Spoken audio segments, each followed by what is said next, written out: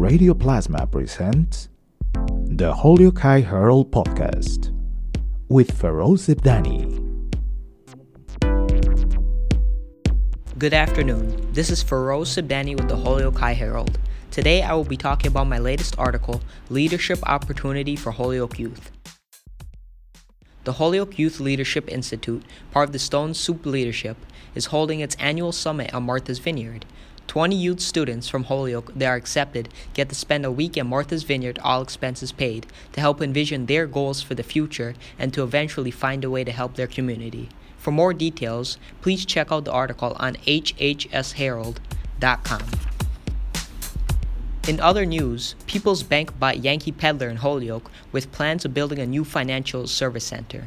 This new People's Bank location will include a bank branch, mortgage offices, and financial services such as insurance and investment products. Opening day for baseball season traditionally on Monday, though Sunday featured 3 games. It's great to be a Red Sox fan seeing their 5-3 win over the Pittsburgh Pirates on Monday. Baseball season is back and better than ever.